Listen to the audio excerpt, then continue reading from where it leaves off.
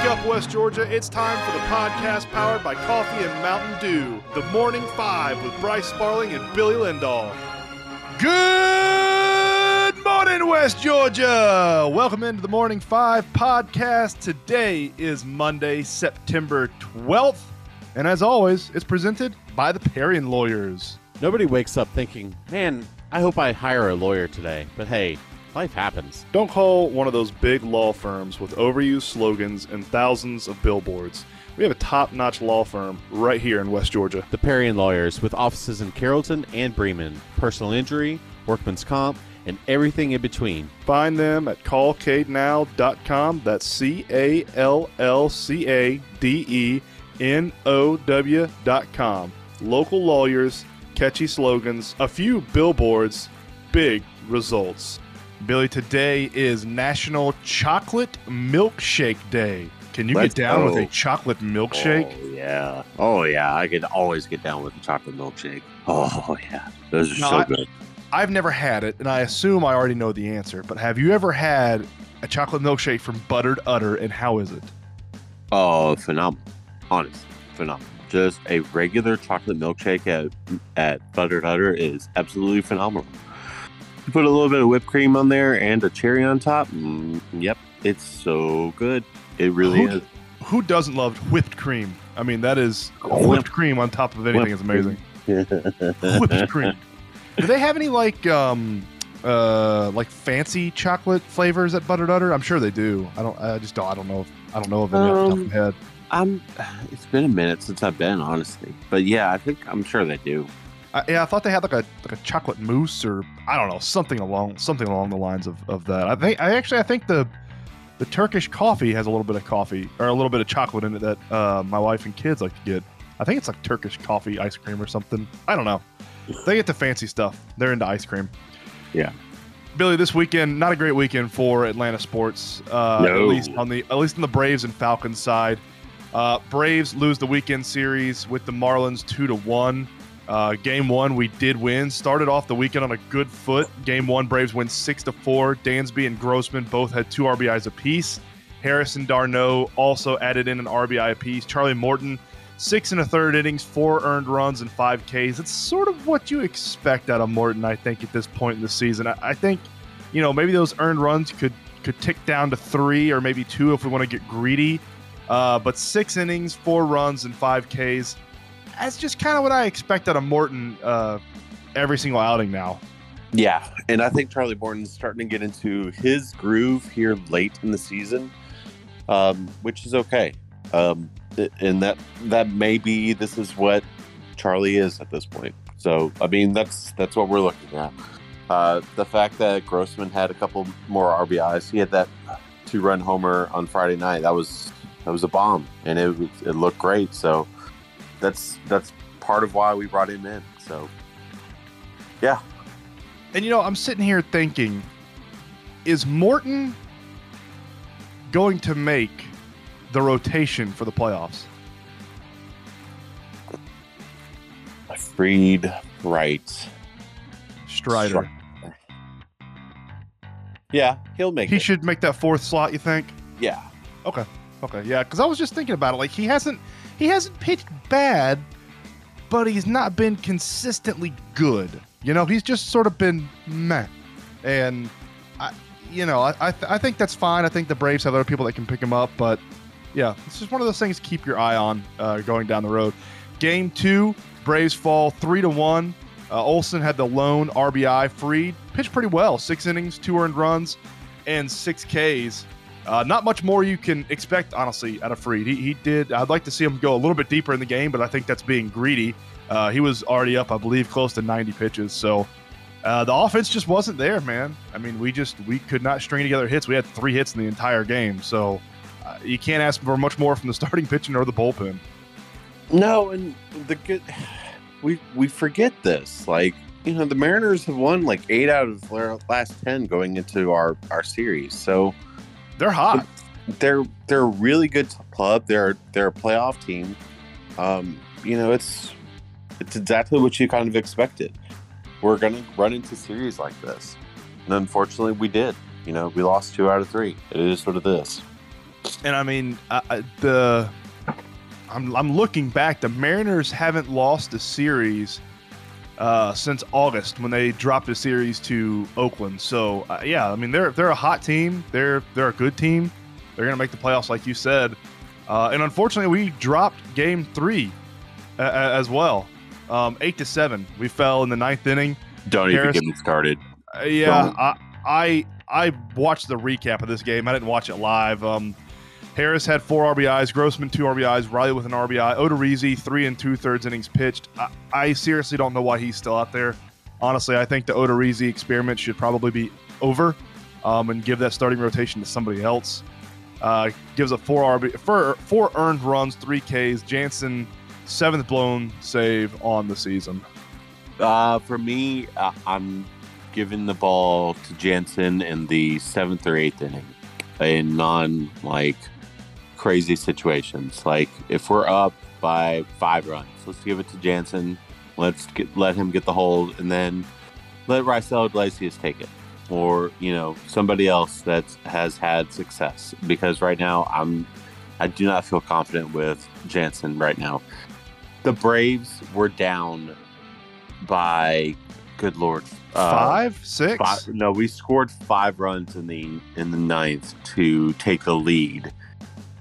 We scored 5 freaking runs in the 9th to take the lead, and man, we somehow blow that game. Oh God, that's irritating.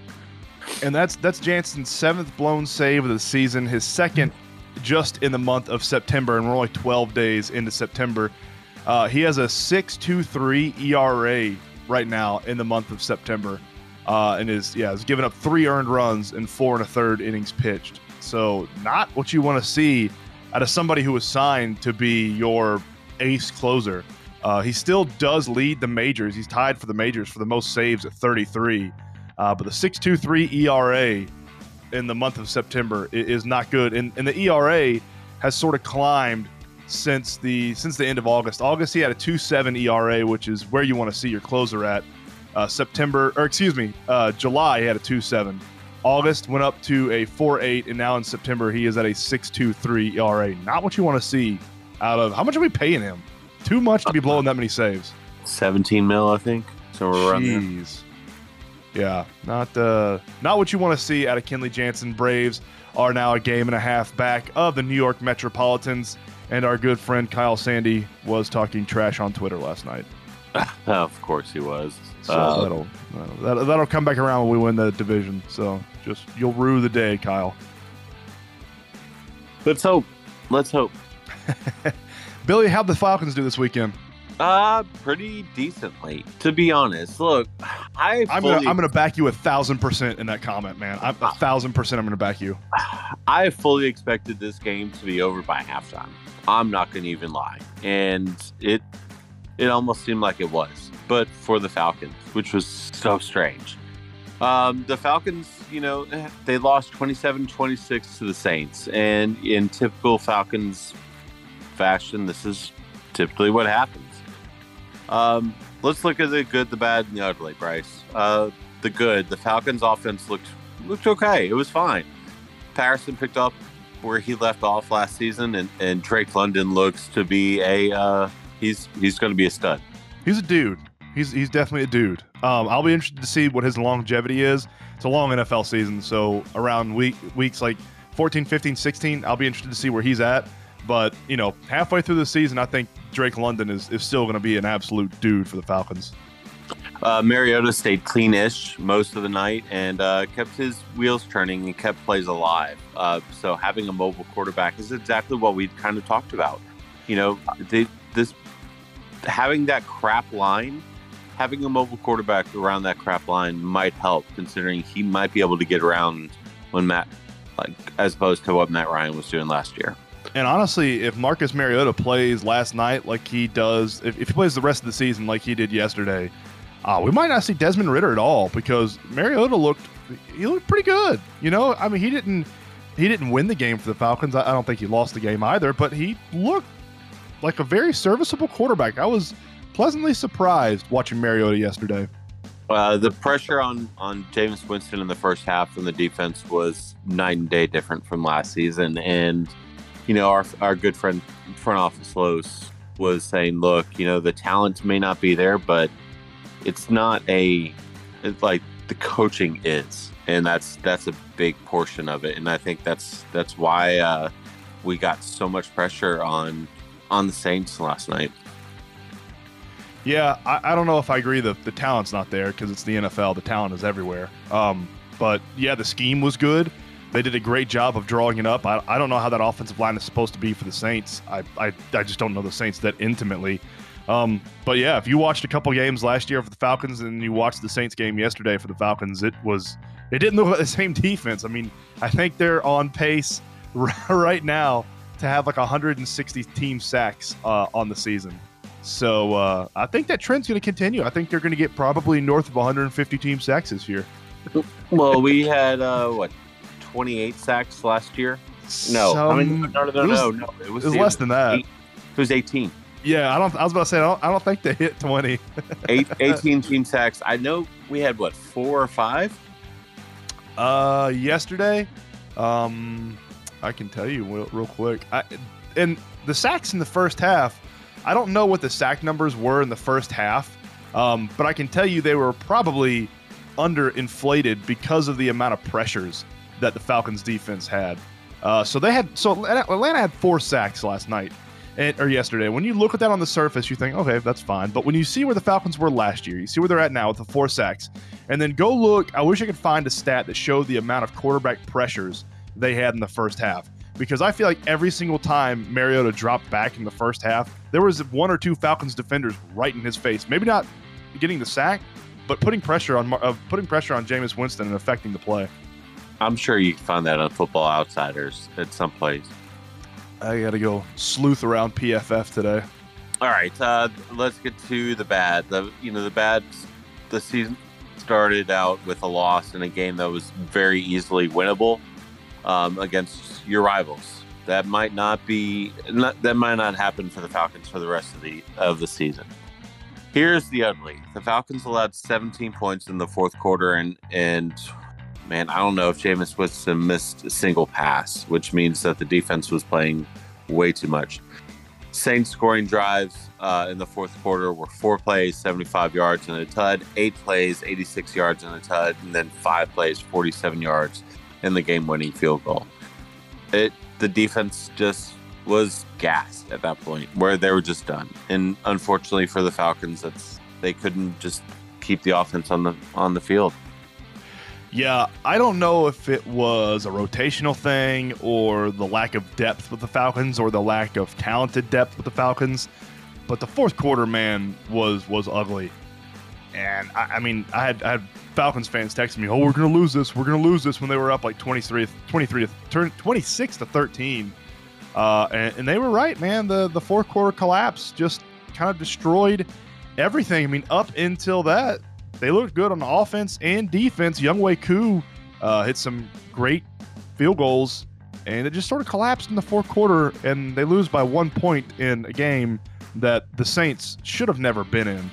That first half from the Saints was one of the most miserable first halves I think I've seen from a team until the 8 o'clock game last night. But, they kind of collapsed there in the fourth quarter, let the Saints come back, and Falcons kind of do what the Falcons kind of do. Bryce, we've got a new number 1 team in the nation. Deservedly so, too. There's no reason UGA shouldn't be number 1. They go and beat Samford 33-0. UGA is the number 1 team in the country. Stetson Bennett went for over 300 yards on Saturday with a tud. The amount of weapons that Georgia has at the receiving core and at the tight end, it's just nuts, man. It's absolutely absurd how many weapons that Stetson Bennett had. He's a fantastic quarterback, and he's throwing to some of the most talented wide receivers and tight ends in the entire country. The defense, they're just fantastic, man. I'm not sure if they're going to be as good as last year's defense, but they're not going to be far off, in my opinion. Honestly, there's not much else to say about Georgia on Saturday other than they're the best team in the nation, and they showed it once again. And I'm trying to figure out who's Georgia's next big test. Do you remember? I think they have another. They're at South Carolina this week, which that should be a roll. Home versus Kent State at Missouri. I would think the home game versus Auburn on October 8th might be their next tough task, because I don't see South Carolina or Missouri giving Georgia absolutely any trouble right now. No, I don't. Georgia's going to be favored in every single game the rest of the way. I mean, the only games I thought Florida was going to be good. We kind of saw that regress this weekend. Tennessee, maybe, but Georgia's got them at home. Maybe the next to last game at Kentucky might be something. Will Levis maybe has something cooking for Georgia, but honestly, right now, if you gave me $100 to put on a national champion, it's going on Georgia. All right, Bryce, you ready to get to Marine South Scoreboard? Yeah, let's hit it up. All right, on Friday in football, Bowden beat Tatnall Square 48-35. You were able to go and watch this game. This was delayed an hour for freaking lights, man. I'm just, what the hell? Week 1, we get a lightning delay for Bowden, and week 4, we get a light delay. Lights go out at Tatnall Square. Just one bank of lights went out, but yeah, an hour delay, man. It was a long, long night down in Macon, and even a longer Saturday until he get home around 2 p.m. and took a nap. Bowden outscored Tatnall Square 20-7 after halftime. McNeil rushed for 201 yards and 3 touchdowns and passed for 130 yards and a touchdown. TJ Harbison rushed for another 103 yards and a touchdown. That's exactly what you wanted. So, I mean, and Bowden beats a good Tatnall Square team. Number 1 ranked in the state Tatnall Square team for their, private division, whatever they're in. Tatnall Square was ranked. What? For Geesa. Yeah, Geesa. When people were saying that, I thought the geese were Tatnall Square's mascot before I went down there. I was like, what is Geesa? Are they the Tatnall Square geese? What an odd mascot. So, yeah, number 1 in the state for their classification. Bowden went down there and took care of business. Carrollton beat Villarica 52-0. It was ugly quickly. Jamin Evans rushed for 109 yards and a touchdown on 11 carries. Julian Lewis, 13 of 20 passing for 240 yards and 3 touchdowns. 2 to Takari Lipscomb, who had 105 yards receiving. Carrollton held Villarica to 135 total yards on the night. Whew. Bryce, I'll tell you this. It was my first time seeing Juju Lewis live. He is as advertised, dude. Lived up to the billing, you say? He's legit. Oh, I remember our good friend Nick White saying before the season started that Carrollton's defense was going to be sort of the thing that they hung their hat on this year, that defense was going to be, much, much better than last year's and probably the best part of Carrollton. And so far through the season, man, he wasn't lying. I know the offense is impressive with Juju Lewis and putting up 52 against Villarica, but the defense of Carrollton holding Villarica to only 135 total yards, that's absolutely insanely impressive. Central beat McIntosh 61-40 on Friday. Jonas Walton, the freshman. Bryce, the freshman. Over 300 rushing yards, and I'll get a final total from. I wonder if they've put it in Max Preps yet. Over 300 yards rushing and 6 touchdowns on the night. Let me look and confirm. Yeah, those are good numbers. Yeah, just confirmed. Good numbers, especially from a freshman. That's That's disgusting, dude. That's disgusting, man. That's disgusting numbers for anybody, much less a freshman. They had 574 total yards of offense, 443 yards. 443 yards of rushing. 443 of rushing. And how much did Jonas have? That's what I'm trying to see. I don't see Jonas's stats here. But I can tell you that he is averaging 213 yards rushing per game. Good God. Freshman guys. That's absurd, man. Mary Persons beat Harrison County 38-17. Callaway beat Harrod County 21-7 in the Pulpwood Classic. Lumpkin County beat Temple 27-20. And I cannot wait to talk with Corey Nix later this week. In softball, we don't have any scores or updates from the Trojan Slam this weekend. But in the volleyball, Central beat Troup County, South Paulding, Oak Mountain, Villarica, and Bremen, and won the rock, paper, scissors championship in volleyball. Heard County lost to Heritage, Villarica, and Oak Mountain. Temple lost to Heritage and Oak Mountain, and Villarica beat Heard County, then lost to Central. On the Stump It Games and Events calendar for tonight, we get some softball. Hiram at Temple at 5:30, Mount Zion at Douglas County at 5:30, and then Villarica at Cartersville at 6:30. And I believe over the weekend, Billy, that East Carroll, that Trojan Slam, I think it all got rained out. I know it did on Friday, and then I know it did on Saturday. So I don't know if they moved anything to Sunday or if they just called it all a loss. But I know there was rain in the area essentially all weekend long. So I know Friday and Saturday were a washout, and I assume yesterday was as well. Yeah, it was a rough weekend for everybody. I mean, we almost got washed out on Saturday. So, I mean, it looks good today. Looks good today. We got clear weather. It's not going to be very warm, but it doesn't look like we're going to get any more rain in the area, thank goodness. Hey, you ready for another cup of coffee this morning, man? Jonas Walton, 295 yards rushing, 6 touchdowns. Jeez. That's his total. That's absurd. Devin Powell had over 100 yards rushing as well, and 154 yards passing. Good God. That is crazy, man. That is some impressive stats right there. Another cup of coffee brought to you by Realtor Hannah Strawn with Robert Goolsby Real Estate Group. Billy, Nebraska Cornhuskers fire coach Scott Frost after starting the season 1-2 and losing to Georgia Southern Saturday night. Surprised or not surprised? Not surprised at all. When you lose the way that you have the first 2 weekends of the year, yeah, bye. Deuces. I'll say I'm surprised because if they would have waited 3 weeks, now Nebraska would have been 1-5. But if they would have waited 3 weeks, Scott Frost's buyout, it halves itself. So it goes from $15 million, which they had to pay him to buy out, to $7.5 million. So I'm sort of surprised they didn't wait until they were 1-5 to do it. But I understand. I mean, he deserved to be gone. Pittsburgh Steelers believe T.J. Watt has suffered a torn pectoral as he and Najee Harris leave overtime win against the Cincinnati Bengals with injuries. A torn pec, man, that's like season ending, right? I would think. I mean, yes. Torn pec, that takes forever to come back from. Yeah, that's something it's not easy to come back from at all. Yeah, that sucks for T.J. Watt and any NFL fans. I mean, T.J. Watt is one of those people that you turn on the TV to watch, and the fact that he's out sucks.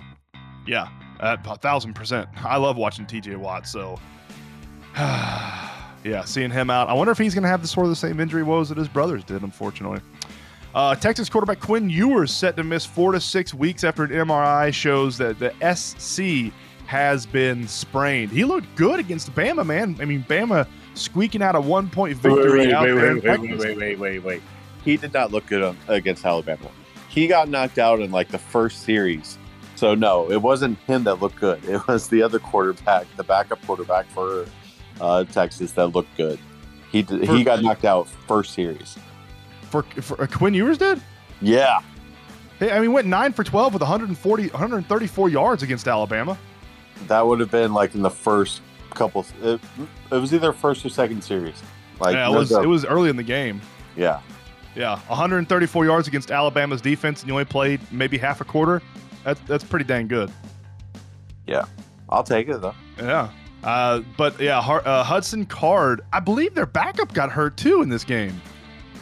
Here's the great thing, and we'll talk about this a little bit more here on another cup, but there's a reason I love college football, and this weekend was it. Like, I was driving my son crazy because I was bouncing back and forth between games on Saturday, and I'm like, God, I love college football, man. Yeah, college football and the NFL this weekend were absolutely undefeated. Fantastic games everywhere you looked. The Dallas Cowboys quarterback Dak Prescott is going to have hand surgery on his right thumb, and is expected to miss 6 to 8 weeks. So an offense that was bad last night goes to worse, with Cooper Rush probably taking over quarterback duties for the better part of a month and a half. That team that offense looked terrible last night with Dak, so they're not looking any better without Dak, unfortunately. So yeah, like you said, in college football this weekend, number 6 Texas A&M falls to unranked App State. Number 8 Notre Dame falls to unranked Marshall. Number 19 Wisconsin falls to unranked Washington State, and number 9 Baylor falls to number 21 BYU in double overtime. Yeah, it was fantastic. Notre Dame fell completely out of the polls. Yeah, that, deservedly so. It was awesome. Deservedly so. And we'll do our higher or lower on the AP and coaches poll coming up some point this week. And then, kind of riding the coattails of the NCAA, I want to say like almost every single game, but maybe 4 in the NFL this weekend were one-score games. Even one of the games even ended in a tie.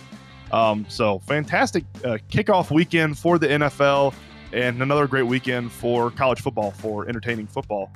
And then Will Power wins the NTT IndyCar Championship at Laguna Seca, comes in 3rd at Laguna Seca and wins the championship, becomes another multiple championship winner. Will Power's 2nd time winning the NTT IndyCar Championship, and we'll break that down a little bit more on Track Talk. I think we're recording tonight. Got to text Matt Ridgway. We were texting all last night, and I was giving a hard time about how bad the Cowboys were going to beat the Bucs until about midway through the second quarter when I turned the game off because it was horrendously boring. It was awful.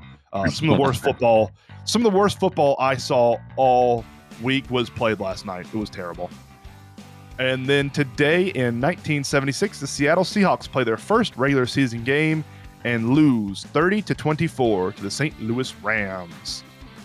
So I've got a question, and this is going to be, and I think I know the answer to this question because I know you.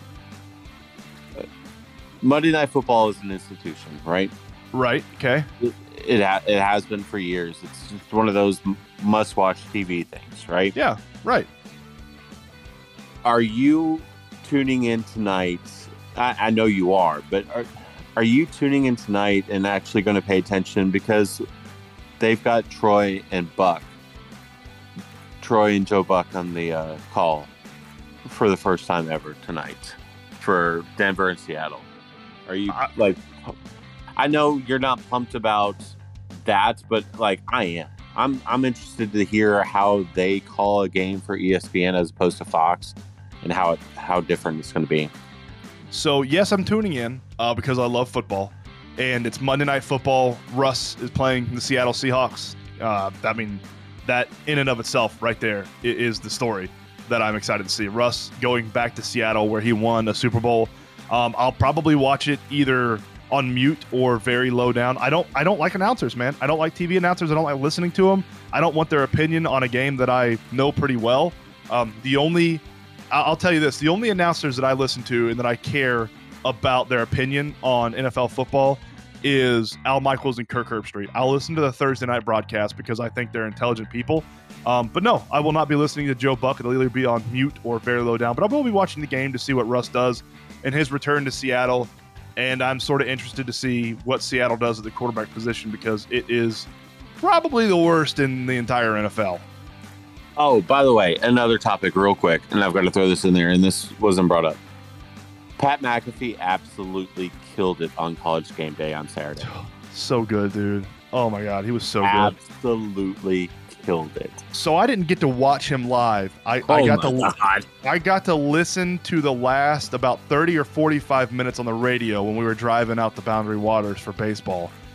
So I watched the highlights last night, but I did get to listen to like the last 30, 45 minutes. That guy adds such a unique and amazing dynamic to College Game Day. I mean, everything he does turns to gold. I just hope he doesn't get burnt out too quickly. And some of the stuff kind of goes by the wayside. But yeah, great move by College Game Day. Great move by Pat McAfee. It's something that I didn't think College Game Day needed to really add anything or do anything to make it better. And they did something, and I didn't know how much better it was going to be. And it was just, it blew the doors off of my expectations. Pat McAfee show should be in the Thunderdome today. Let's go, Thunderdome. I'm excited to see what it looks like, what they're doing in there, if there's anything different. I'm also excited to see how they have their own little fantasy football league going on in the Pat McAfee world. So I'm excited to see what how their fantasy football teams did this weekend. Right. You got anything else today, man? No, that's it for me. All right, for Billy Lindahl, I am Bryce Sparling. Let's get out of here and start our week off on the right foot. We will see y'all tomorrow. Same time, same place. Shake your neighbors! Just shake them! Shake your neighbors!